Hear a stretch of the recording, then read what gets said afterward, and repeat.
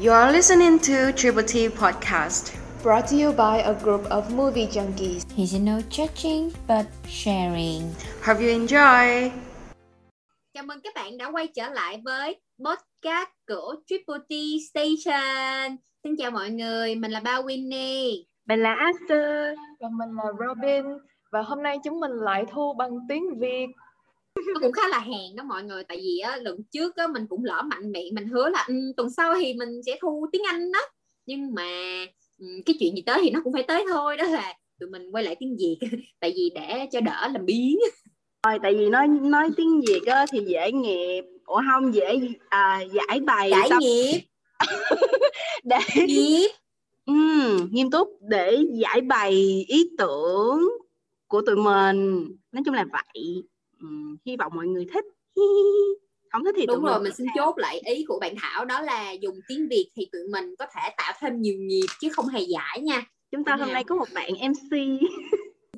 Bằng một cách nào thì mình làm giữ vai trò MC đó mọi người. Hy vọng là cái podcast này nó sẽ suôn sẻ với cái sự mà với những cái câu hỏi của mình đặt ra. Câu hỏi của mình thì cũng khá là nhẹ nhàng á, không hề hóc búa một chút nào. Vậy nên tiếp theo chương trình ngày hôm nay, chủ đề đó chính là Asia Rising. Tiếng Việt thì nó là Sự trỗi dậy lại của châu Á. Sự trỗi dậy của châu Á nha các bạn. Châu Á dùng 500 anh em ơi, lên luôn. Ủa, cho tôi hỏi là tại sao mình chọn là sự trỗi dậy của châu Á vậy mọi người? Đi theo dòng thời sự Mai Trâm. Chắc mọi người cũng nhớ sự kiện Parasite thắng giải Oscar đúng không? Đúng thì rồi. Đó không hẳn là sự kiện đánh dấu sự trỗi dậy của phim châu Á, mà là thật ra thì cũng trước đó rồi, nhưng mà đó là một cái sự kiện gọi là lịch sử trong phim điện ảnh hàn lâm á, đánh dấu là phim Hàn Quốc nói riêng và phim châu Á nói chung đã vươn lên một cái tầm quốc tế mà được mọi người công nhận, kính nể. hàn lâm.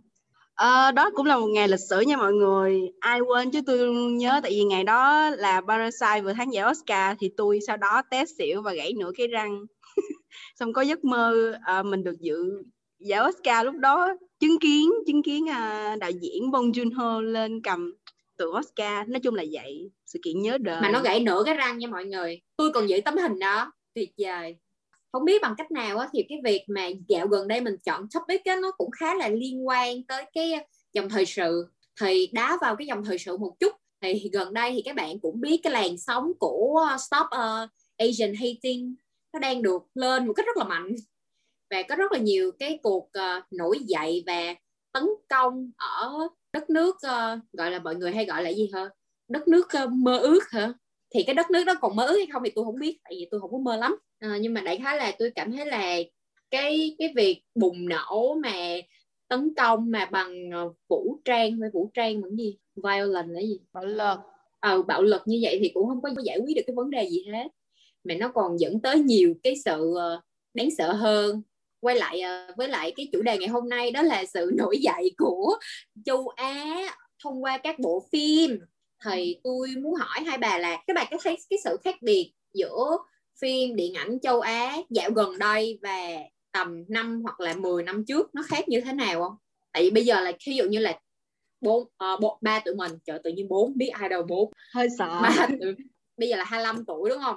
Xin lỗi ha, có hai đứa bạn mình 26, mình 25. 5 năm trước thì tầm mình kiểu 20, kiểu mới đi học đại học. Thì mấy bạn thấy cái trải nghiệm cái phim điện ảnh châu Á hồi đó với lại bây giờ thì như thế nào?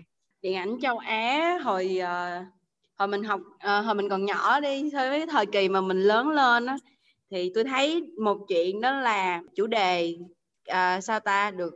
được tiếp thu rất là nhiều, rồi được mở rộng ra rất là nhiều, là có những bộ phim không chỉ về tình yêu nữa, mà trước đó thì phim châu Á là gì, chỉ có yêu đương, drama này nọ, tâm lý xã hội. Còn bây giờ thì châu Á ra rất là nhiều phim với nhiều thể loại khác nhau. Đó là một bước phát triển rất là lớn đối với nền điện ảnh châu Á, đánh dấu cái sự mà chịu tiếp thu, học hỏi và mở rộng đối tượng mở rộng chủ đề làm phim. Một điều mà tôi hết sức tự hào. Tôi không có xem phim châu Á nhiều, nhưng mà tôi nhớ hồi nhỏ tôi rất là ấn tượng với những cái phim gọi là nói ra chắc ai cũng phải biết, Tây Du Ký hay là Ba Thinh Thiên này kia nọ. Chuẩn. Là ngày xưa là phim Trung Quốc, mà Trung Quốc đại lục á, rất là gọi là chiếm lĩnh thị trường, đúng không? Tới sau này thì có phim Hồng Kông rồi phim Đài Loan, chủ yếu là phim tâm lý xã hội, đúng không? Nhưng mà phim Hồng Kông thì nó có phim trinh thám nữa, những cái phim TVB ngày xưa á. Bằng chứng Bằng chứng thép, không thể không kể tên Bằng Chứng Thép, một bộ phim yêu thích của tôi. Đó thì những cái phim đó rõ ràng là nó rất là tầm cỡ, nhưng mà chắc có thể là do quảng cáo marketing lúc đó nó chưa có reach ra ngoài thế giới được nhiều á. Sau này cũng một phần là chất lượng phim thì tốt sẵn rồi, và thêm cái quảng cáo rất là càng ngày càng lên tay, cũng nên là thế giới biết đến. Lý. Tại vì tôi bổ sung một chút là đồng ý với ý kiến của hai bà, nhưng mà có một cái mà tôi cảm nhận nữa là tại vì kiểu giống như là hồi xưa thì chắc là mình còn trẻ mà thiệt ra là nếu mà mình coi những cái phim mà deep quá á, những cái bộ phim hàn lâm á thì khó để hiểu. Nhưng mà dạo gần đây thì kiểu giống như tôi nghĩ là kiểu của mình cũng đang đi trên con đường mà trưởng thành, là một người độc lập, tự do, hạnh phúc, nên là tôi thấy là có thể là mình sẽ hiểu được cái nội dung của bộ phim hơn. Với lại là ngoài ra thì mình có một đội ngũ các nhà phê phim đã review giải thích bộ phim, ở đây là phim có cái hint này nè, phim giải thích như vậy nè, rồi khi mà mình coi phim xong thì mình kiểu sẽ hiểu rõ nó hơn nếu mà muốn tìm hiểu. Nhưng mà hồi xưa thì nếu mà muốn coi phim xong thì khó mà tìm cái chỗ nào để mình bàn lắm, trừ phi mà hồi xưa có ai mà chơi mấy cái forum á thì vô đó bàn, hoặc là vô đó đọc comment, hoặc là lên trường bàn với bạn bè. Đúng rồi. Tại bây giờ thì kiểu giống như là mình đã được vươn ra thế giới ngoài thời đại công nghệ phát triển của millennial. Với lại có thêm một điểm nữa, mấy bà có đồng ý về cái chuyện là hồi xưa phim châu Á thì chỉ có dân châu Á biết thôi. Đúng rồi. Đặc biệt là mạng xã hội ha. Mạng xã hội khủng khiếp thiệt ha. Kiểu giống như là một khi mà mình đã búng tay cho nó viral rồi thì kiểu mình sẽ không chặn được nó dừng lại luôn á. Suy nghĩ lại thì nếu là mấy bà thì mấy bà sẽ thích cái phim của châu Á mình là phim kiểu giống như là kiếm hiệp, hay là kiểu giống như là phim mà fantasy, phim hay là phim kiểu hiện đại rồi xong rồi phê phán, hay là kiểu thâm ý như Parasite đồ. Ý là bà đang hỏi thể loại phim châu Á mà tụi tôi thích đó hả? Enjoy cái nào hơn á? Tôi thích hết nha. Tôi không có đi lựa thể loại phim mà coi đâu, tôi coi hết á. Kiểu giống như là nếu mà giữa hai bộ phim á coi xong á thì mình cảm thấy là mình thích cái nào hơn á? Tôi thích hết nha. Quan trọng là kịch bản. Quan trọng là kịch bản và diễn xuất của diễn viên. Một phần nữa là do tôi ngu nam, nên là phim nào có diễn viên nam đẹp trai thì tôi auto mê. Nhưng mà xem xong thì nếu như mà kịch bản nó hay á thì là tôi thích vậy thôi, chứ là tôi không có đặc biệt chọn thể loại để xem. Châu Á của mình đang rất là tốt trên con đường làm phim. Đặc biệt là mấy bà có biết về Space Sweeper không? Mặc dù tôi biết là mọi người chê nó khá nhiều, nhưng tôi không hiểu tại sao mọi người lại chê. Tại vì một phần á, đợt hôm đó tôi có viết review ở trên trang fanpage của Triple T Station á, một đại bộ phận mọi người chê, trong đó có là người châu Á. Thì chính trong cái cộng đồng của mình cũng có một cái tiêu chuẩn kép đối với việc làm phim của châu Á.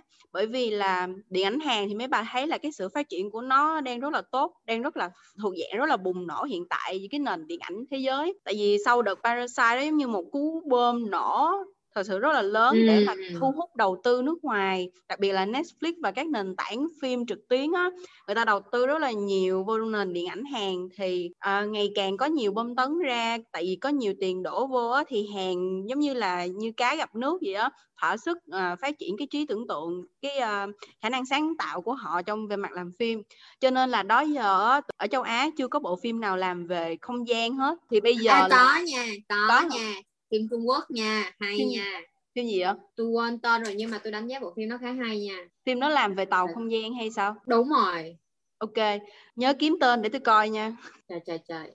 Tại vì á cái bộ phim đó là thằng quản lý của tôi nó giới thiệu cho tôi, thằng quản lý tôi là người Hồng Kông. Thôi cái chuyện đó thì hơi sâu rồi, để khá là thằng đó không có anti Trung Quốc, nên là nó khá là logic. Nó chỉ giới thiệu cho tôi những bộ phim mà nó thấy hay thôi đó. Thì bộ phim mà tôi muốn nhắc tới đó là Shanghai Fortress, với lại là The Wandering Earth. Quay lại với điện ảnh Hàn thì Space Webber giống như là một bộ phim về không gian đầu tiên của Hàn. Thì mấy bà biết cái trò mấy cái bộ phim giống như là Star Trek rồi hạm đội á, hạm đội Star Trek nè, rồi Star Wars nào giờ nó rất là mang tính biểu tượng của nền điện ảnh Hollywood, là mọi người sẽ chỉ nghĩ đó là dân da trắng làm được thôi, trong khi tụi mình châu Á không làm nữa. Thì người ta bởi vì bị ảnh hưởng rất là nhiều với những bộ phim mang tính tầm cỡ và đặc biệt hay như là Star Wars hay Star Trek á, thì những bộ phim mà châu Á làm á thì tụi mình bởi vì đã rất là thưởng thức phim của Hollywood rồi, cho nên là người ta sẽ không có tin tưởng là cái khả năng mình có thể làm phim được hay như vậy. Một phần Space Whisper còn quá mới, cái thể loại đó quá mới, cho nên là việc mà đi triển khai kịch bản á, cũng có một vài lỗ hổng, nhưng mà thực chất là cái cảnh đánh đấm ở trong phim rất là hay. Tôi nghĩ là nó cũng đã có thể đạt đến cái trình mà Star Trek rồi đó, chứ đang không định nói đến Star Wars nha. Đó là việc đánh nhau giữa các phi thuyền, việc đánh nhau của các phi thuyền ngoài không gian, rồi cái cảnh làm đó tôi thấy nó đã rất là thật rồi, chứ không phải là giả trân như một số bạn cho là vậy. Nên tôi cũng không biết là mấy bạn nó đang đánh giá dựa trên cái tiêu chuẩn kép của mấy bạn. Ý tôi là tôi thấy vẫn rất là hay, nó giống như cột mốc đang đánh dấu là nền điện ảnh Hàn đang đến đó rồi đó. Hồi xưa giống như là Trung Quốc á, về thể loại drama rồi romance này nọ thì là Trung Quốc trùm, đúng không? Trung Quốc, Đài Loan là nắm trùm luôn. Nhớ cái thời mà tụi mình còn xem Thơ Ngây không? Thơ Ngây nè. Phim Đài Loan lại gọi là phim thần tượng. Phim thần tượng, thì nắm trùm cả châu Á luôn. Cái là bây giờ là có gì Hàn Quốc làm được rất là nhiều. Tôi thấy là nền điện ảnh của Hàn Quốc rất là hay. Tôi thì tôi thiên về phim truyện, phim bộ, nên là tôi vẫn prefer phim bộ của Hàn Quốc hơn là phim bộ của Trung Quốc. Nếu như vậy là kiểu bà Thảo á, bà có một cái kiểu đánh giá nền điện ảnh của Hàn Quốc đang lên và có thể sánh ngang, và không phải là có thể là đang vượt mặt Trung Quốc luôn. Còn ý bà Mai Trâm sao? Tôi thì tôi prefer những cái phim lẻ hơn, tại vì tôi làm biếng coi phim dài tập lắm. Đúng là phim Hàn những năm gần đây là nó vượt mặt Trung Quốc thiệt. Dù trước đó là Trung Quốc là gọi là không có nước châu Á nào mà vượt qua được Trung Quốc hết, nhưng mà đó là cái thế hệ mà hồi xưa mà tầm Trương Nghệ Mưu này kia trở về trước. Đúng rồi. Rồi sau này cỡ khoảng 2000 lẻ mấy trở về bây giờ, tôi thấy nó rất là trash luôn. Nói thiệt là vậy, trừ một vài những cái phim nhiều tập cũng tâm lý xã hội thì nói chung chất lượng nó cũng khá là ổn định. Còn phim điện ảnh thì thôi, tôi thấy là không có gì đáng nhắc tới luôn á. Còn Hàn Quốc thì ngược lại, Hàn Quốc là đang gọi là gì ta, bứt phá hả, bùng nổ rất là nhiều, mà kiểu vừa nhiều mà vừa chất lượng tốt á. Tôi thì tôi không có coi phim series, cho nên là có những phim mà tôi coi được 1-2 tập thì tôi đánh giá là hay thiệt, chứ tại tôi lười quá thôi. Đó là phim của Trung Quốc á, mà dạng phim hiện đại mà phim điện ảnh á, tôi khá là thích mấy phim của Châu Đông Vũ đóng. Trời, Châu Đông Vũ mà trời ơi. Thì cái là một á là cái màu phim, hai á là cái cách kể chuyện nó không có bị lê thê á, nên là của thời niên thiếu. Em của thời niên thiếu, wow, tuyệt luôn. Tuyệt với vời. lại là Austin Đâm tên gì quên rồi. Austin Đâm đó, chúng ta của sau này đó. Chúng ta của sau này. Trời ơi, tuyệt nhiều không? Đúng rồi, Châu Đông Vũ đang là một trong những cái hoa đáng nổi tiếng và có thực lực nhất. Châu Đông Vũ là ảnh hậu rồi. Ảnh hậu rồi. Trời ơi, đỉnh cao luôn. Còn rất là trẻ mà rất là hay. Một người nữa tôi đánh giá khá cao đó là Dịch Dương Thiên Tỷ. Trời ơi, quá đủ. Dịch Dương Thiên Tỷ bộ phim vừa rồi quá dữ luôn á. Mà rõ ràng em là idol nha. Tôi vẫn rất là ấn tượng cái cảnh mà Dịch Dương Thiên Tỷ với Châu Đông Vũ lúc mà hai đứa ở trong trại giam á, không cần nói một lời nào, chỉ cần nhìn nhau và diễn xuất bằng ánh mắt. Trời ơi, nếu như chưa có ai xem phim đó thì xem đi. Nói hồi là nổi da gà. Như là nghĩ lại tôi vẫn cũng hơi nổi da gà á, kiểu giống như là hai đứa đúng là đùm bọc lẫn nhau á. Austin Đâm là Another Story rồi baby. Austin Đâm là phiên bản lớn hơn Em của thời niên thiếu. Nhưng mà thì đó là khá là hay nha, tại vì Châu Đông Vũ á, sinh năm 91 hay 92 gì đó, nhưng mà có thể cân hết tất cả các bộ phim mà từ tuổi trưởng thành cho kể cả là thời đi học, mà cái khuôn mặt á thì nó rất là kiểu không phải là kiểu đẹp hả? Đó là tôi không có đánh giá đó là một khuôn mặt thuần đẹp. Nói như là một khuôn mặt châu Á đi. Chốt lại ý của hai bà là cảm thấy là phim Hàn Quốc đang lên có thể xoán ngôi Trung Quốc, nhưng mà phim Trung Quốc cũng có những bộ phim nên consider. Một điều nữa là tôi thấy á, ở Hàn Quốc á, việc viết kịch bản nó đa dạng hơn rất là nhiều so với cái chuyện mà Trung Quốc hay là Đài Loan gì đó vẫn khư khư nắm lấy một cái thể loại kịch bản, đó là thanh xuân vườn trường và chuyện tình yêu ngôn tình. Trong khi Hàn Quốc người ta khai thác một cách rất là triệt để về các tình huống, cũng giống như là những cái tuyến nhân vật và những câu chuyện khác nhau. Ví dụ như là thể loại thriller nè, trinh thám rồi bên Hàn làm rất là ghê, rồi chuyện về chính trị, tham nhũng, đời tư bác sĩ, cuộc sống của celeb nè, rồi có những bộ phim kinh dị nữa, đặc biệt là kinh dị mà lòng với lại trinh thám á, là Hàn Quốc làm rất là. Mà nói như vậy không phải là Trung Quốc làm trinh thám dở nha, Trung Quốc vẫn có những bộ phim làm về trinh thám rất là hay, điển hình giống như là cái gì nè, bộ phim gì trên Netflix bữa hổm tôi mới coi á. Rồi tên vậy để tao search Netflix liền. The Victim Game hả? Đúng rồi, The Victim Game. Nhưng mà phim đó không biết phải của Trung Quốc hay là Đài Loan nữa, quên mất tiêu rồi. Với lại Trung Quốc hồi xưa cũng làm về một bộ phim và trong tiểu thuyết của Lôi Mễ á, có ai biết không? Không. Phim đó là cũng là thuộc dạng chuỗi trinh thám huyền thoại luôn, rất là hay, nhưng mà đó là hồi xưa rồi. Còn bây giờ thì chủ yếu tập trung khai thác những bộ phim thương mại là thanh xuân vườn trường hết. Mặc dù Hàn Quốc vẫn làm phim thương mại nhưng mà đề tài nó đa dạng hơn nên đỡ nhàm chán hơn. Cái này thì tao có thể đánh giá là do văn hóa và truyền thông. Tại vì ở bên Trung Quốc á, để một bộ phim ra rạp á, thì nó tốn khá là nhiều công để duyệt á. Giống một và nước truyền nào thông đó. của Trung Quốc cũng Nước nào đó thì các bạn biết rồi đó, thì cái gì? communist. Không, cái này thì nói thiệt thôi, là to be honest, cái về truyền thông của nó không có được cao, tự do truyền thông không được cao, nên là mình cũng có thể hiểu được cái vấn đề đó. Nhưng mà tôi nghĩ là có khi nhiều lúc đó là tại vì mình đã bỏ dở những cái bộ phim Trung Quốc nó ở một đoạn rồi á, nên là có khi là bây giờ nó đang ra những cái bộ phim mới, phim hay mà mình lại không biết á, nên là cũng không có thể nào mà đánh giá rập khuôn là phim Trung Quốc là chỉ xoay quanh những bộ phim vườn trường được. Với tiên tử nữa, tiên tử thì Trung Quốc chắc làm không ai qua lại rồi. Ủa, phim tiên tử Trung Quốc kỹ xảo quá trời dữ luôn á bà. Tiên tử là phim về thần thoại, thần tiên này nọ, như là Tam sinh tam thế bất diệt đó. Gọi là phim tiên kiếm thôi, tiên kiếm kỳ hiệp, tam sinh tam thế. Đấy là nói chung là những cái bộ phim mà về huyền thoại, đại khái vậy đó. Liêu trai. Trời ơi, hồi xưa mà đứa nào không có liêu trai. Đúng. Sợ chết. Rồi nền điện ảnh châu Á không phải chỉ có Trung Quốc và Hàn Quốc. Phim hay điện ảnh châu Á thì còn có phim Bollywood nha mọi người. Kể to một bộ phim Bollywood mà mọi người coi nè. Tôi kể trước. Đây chàng ngốc chết tụi bay luôn hết phim. Cô dâu 8 tuổi. Chết mày luôn, mày chăm hết phim. Trời, tôi coi nhiều lắm nhưng mà tôi không biết tên. Tụi tôi coi là dựa trên kinh của cha mẹ. V Channel.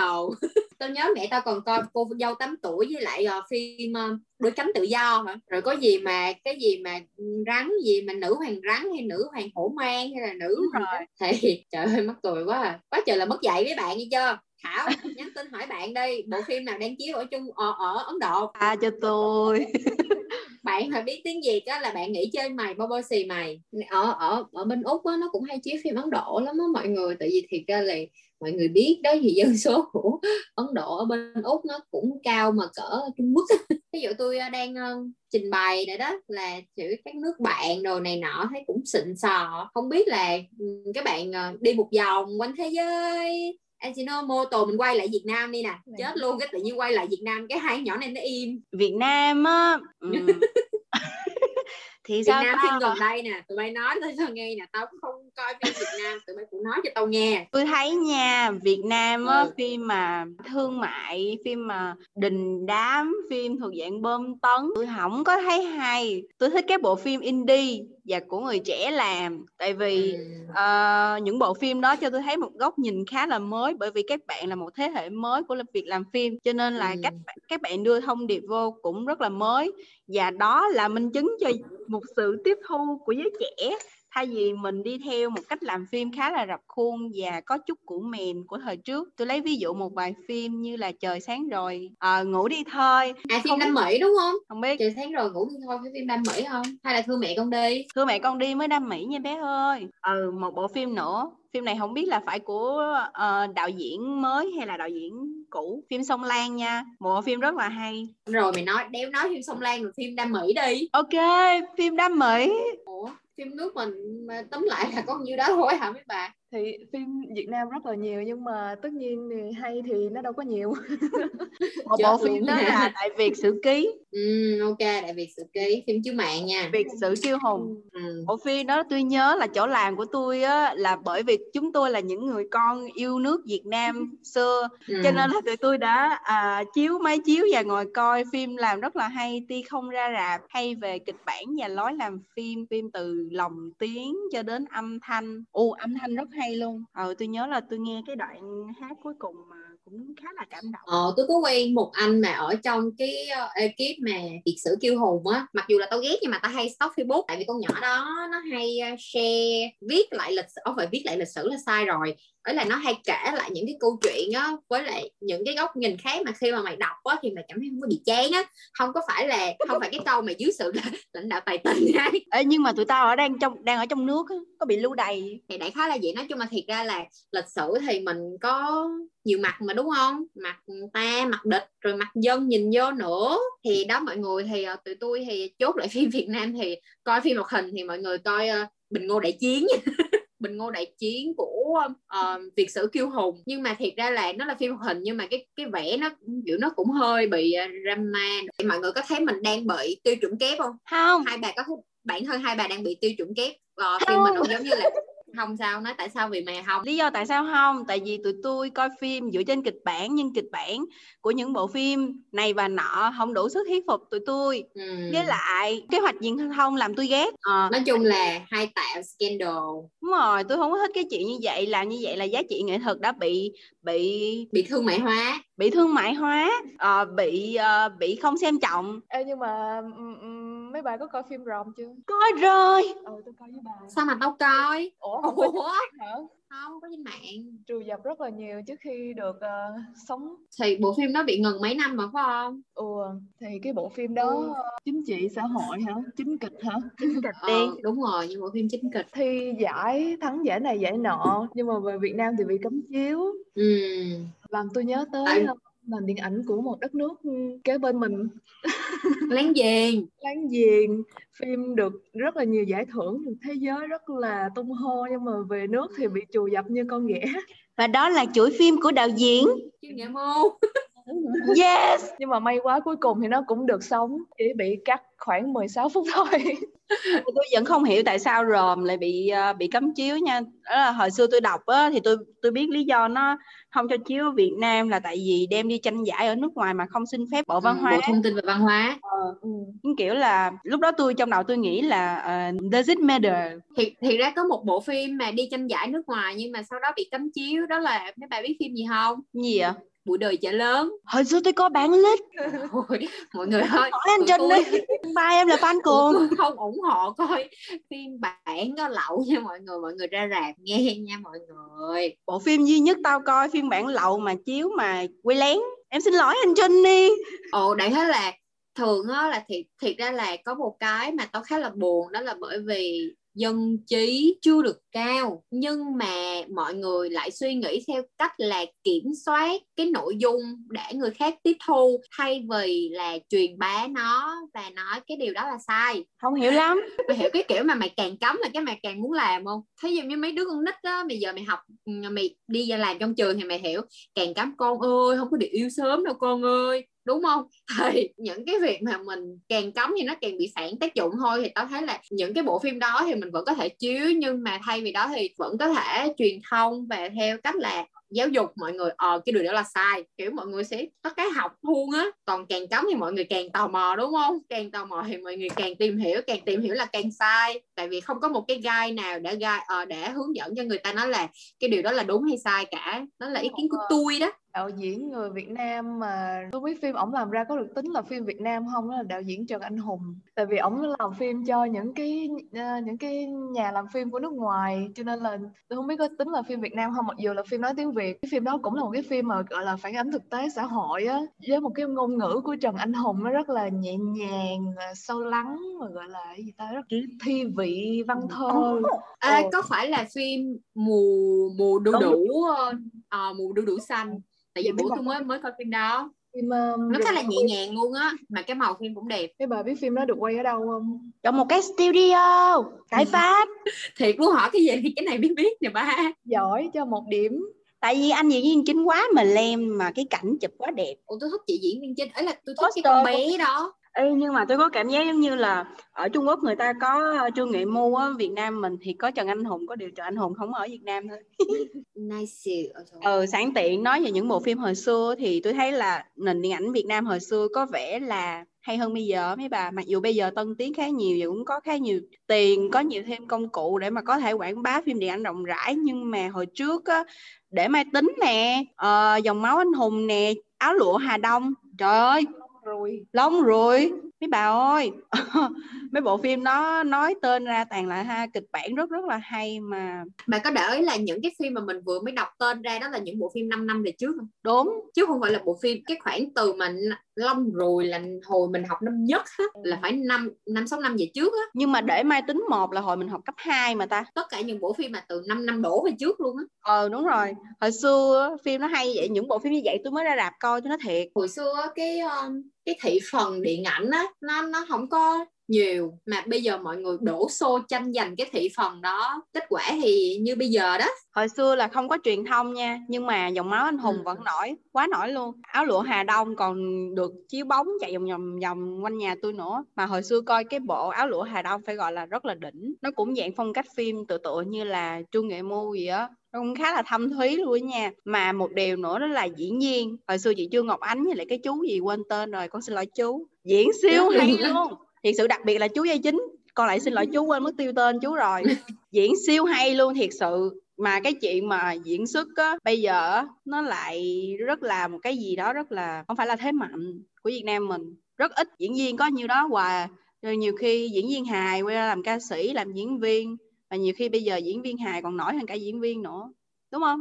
Thì đó là phim, những cái nãy giờ mấy bộ phim mình kể hình như là của đạo diễn Charlie Nguyễn.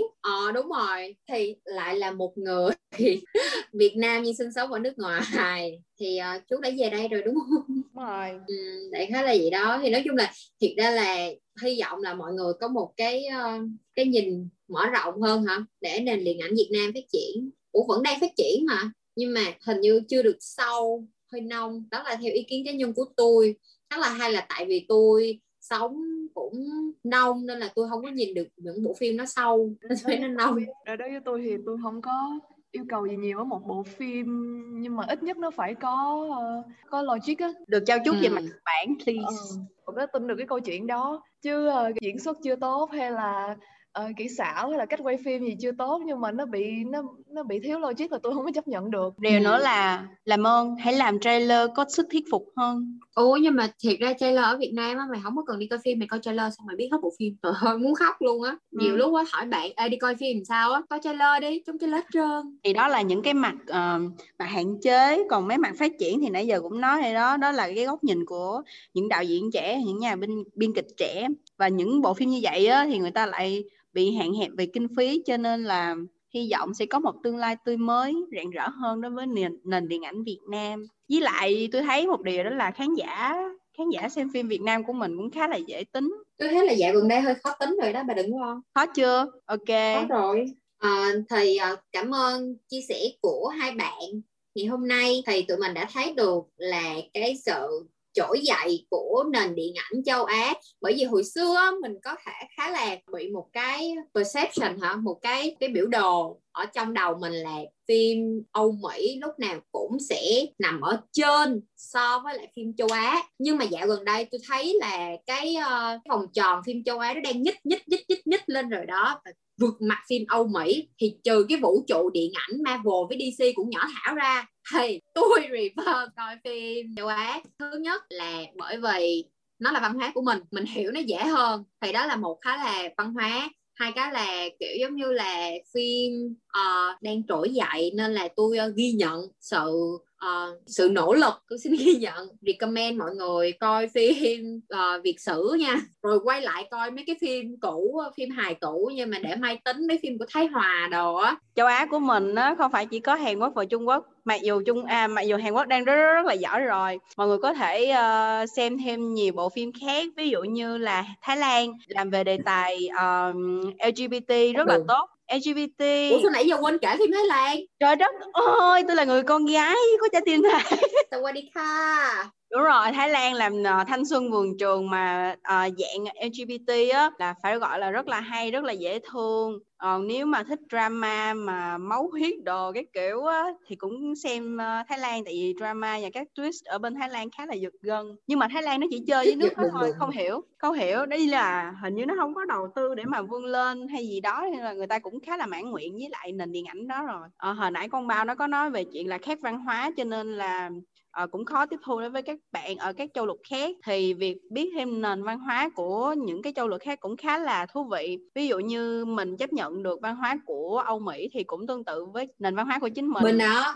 Và ngược lại thì các bạn văn hóa ở các châu khác á, đã xem Parasite rồi thì các bạn sẽ biết được châu Á của bọn tôi vốn làm phim hay như vậy đó. Và tôi nghĩ là châu Á còn có một thế mạnh nữa là làm phim tâm lý rất tốt, siêu tốt, đặc biệt là cái cách mà diễn giải tâm lý và tình cảm gia đình. Rất tốt. Xin cảm ơn bạn Bao và bạn Aster đã cung cấp một lượng kiến thức khổng lồ về phim châu Á cho một đứa không coi phim châu Á nhiều như tôi. Và hy vọng các bạn nghe podcast cũng cảm thấy như vậy. Nếu như các bạn chưa có cận với phim châu Á nhiều thì mong là qua podcast của tụi mình các bạn sẽ mở rộng cái chân trời giải trí của mình ra. Hoặc là nghe tới đây các bạn đã thấy được sự trỗi dậy của tụi mình chưa? Của châu Á chưa? Hẹn gặp mọi người ở tập tiếp theo. Và mình hy vọng tập tiếp theo tụi mình sẽ làm podcast bằng tiếng Anh. Đúng rồi. Châu Á nổi dậy là có thiệt. Là luôn anh em ơi. Là có thiệt đâu. Châu Á nổi dậy là có thiệt. Hey, hold on. Thank you for spending your time to our podcast. We would love to hear your opinion. You can find us on Facebook, Spotify with Triple T Station. And don't forget to like and subscribe our podcast. See you next week. Thank you. Bye.